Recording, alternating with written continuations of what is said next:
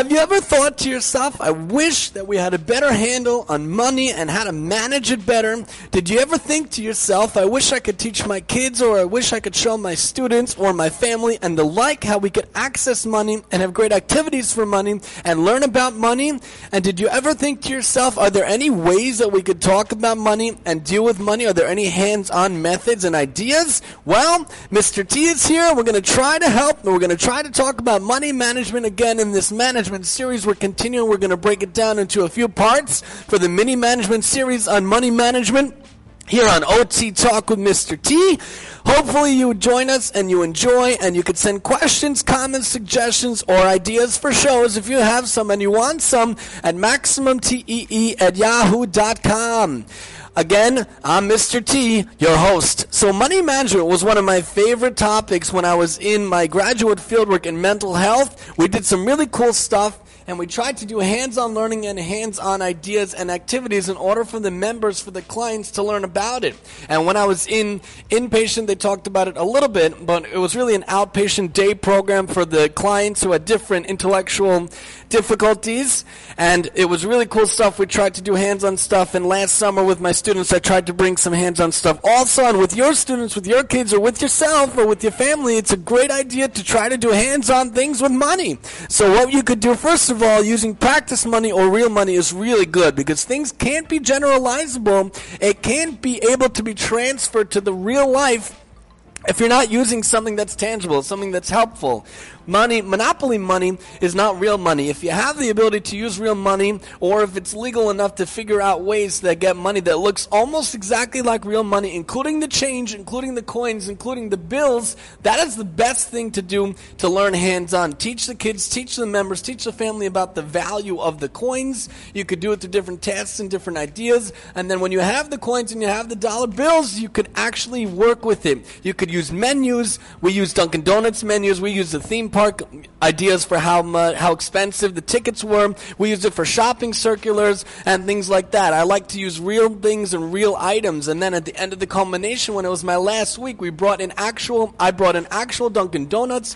I put prices on everything. We gave them the practice money to use, and I only let them buy things if they use the actual money to buy with it. So the whole semester, when we were learning about these things with budgeting and learning how to do the checkbook and seeing accounts and balances and negatives, and then after using all these things, and we looked at the theme park and everything, they came to the Dunkin' Donuts. They gave me the practice money. I was the cashier, but you can make a member, you can make a child be the cashier, which we'll talk about also. And then they got the tangible effect. They got the tangible reward of having a coffee and having an actual donut. And then they could transfer it to the real world. The extra amazing thing would have been to take the members out, but we didn't feel like it was good for safety reasons. We were only students at the time, and this was my idea, and I wanted to make sure it was good. But it was so great because they got to do it, and you can get them to learn hands-on. Hands-on learning we've talked about before is phenomenal. I wish all schools always were vocational and hands-on, but it can't be that way. But we could try to help you to do that. So we're talking about using the cash and using it that way.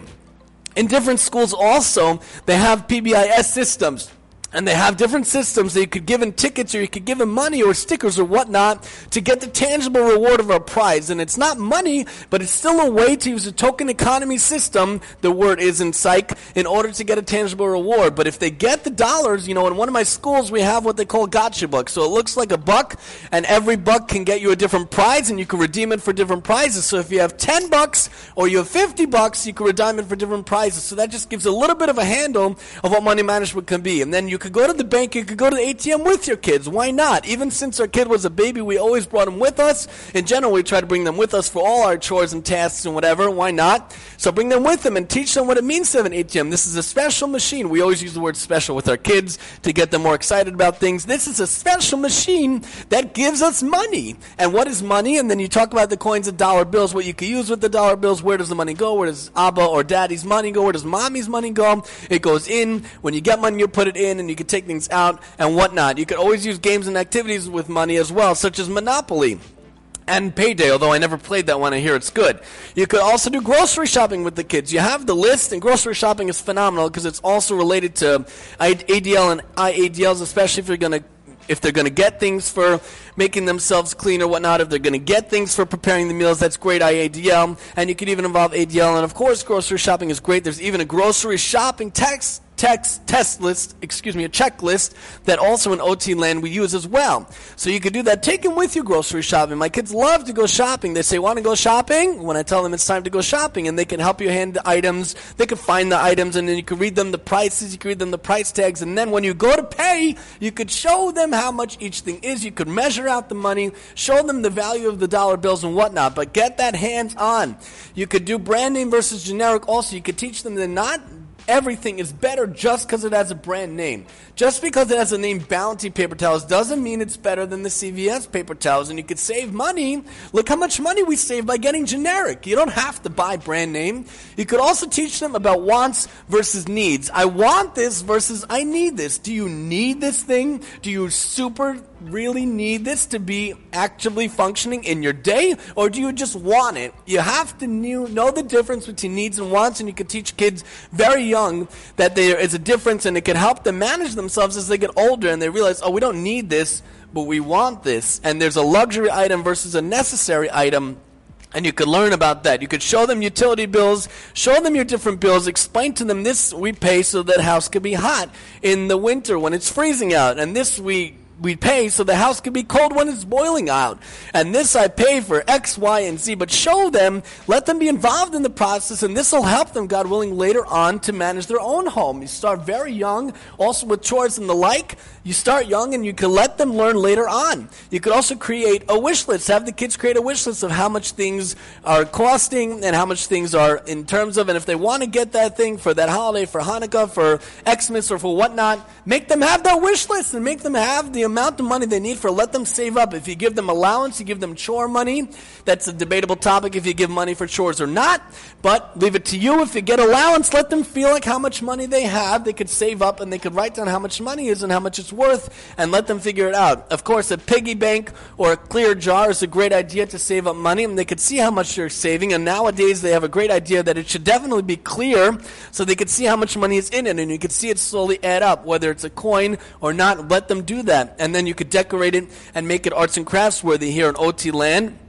Could be a wonderful topic. Each kid should get their own piggy bank or clear jar. I really like the clear jar.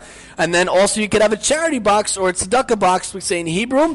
And that could be a sharing jar or a charity box or tzedakah box. It's wonderful. If they want to take their allowance money or money they earned and they want to donate it and give it to those who need it, whether it be a Jewish institution, whether it be a non-Jewish institution, wherever you want it to go, let it go. And they could learn how to use the money, to give the money. They could really feel the benefit of giving to others. Not just learning about the money, but giving the money to others so other people can use that money for really important things for them. They need money to buy a food or a meal.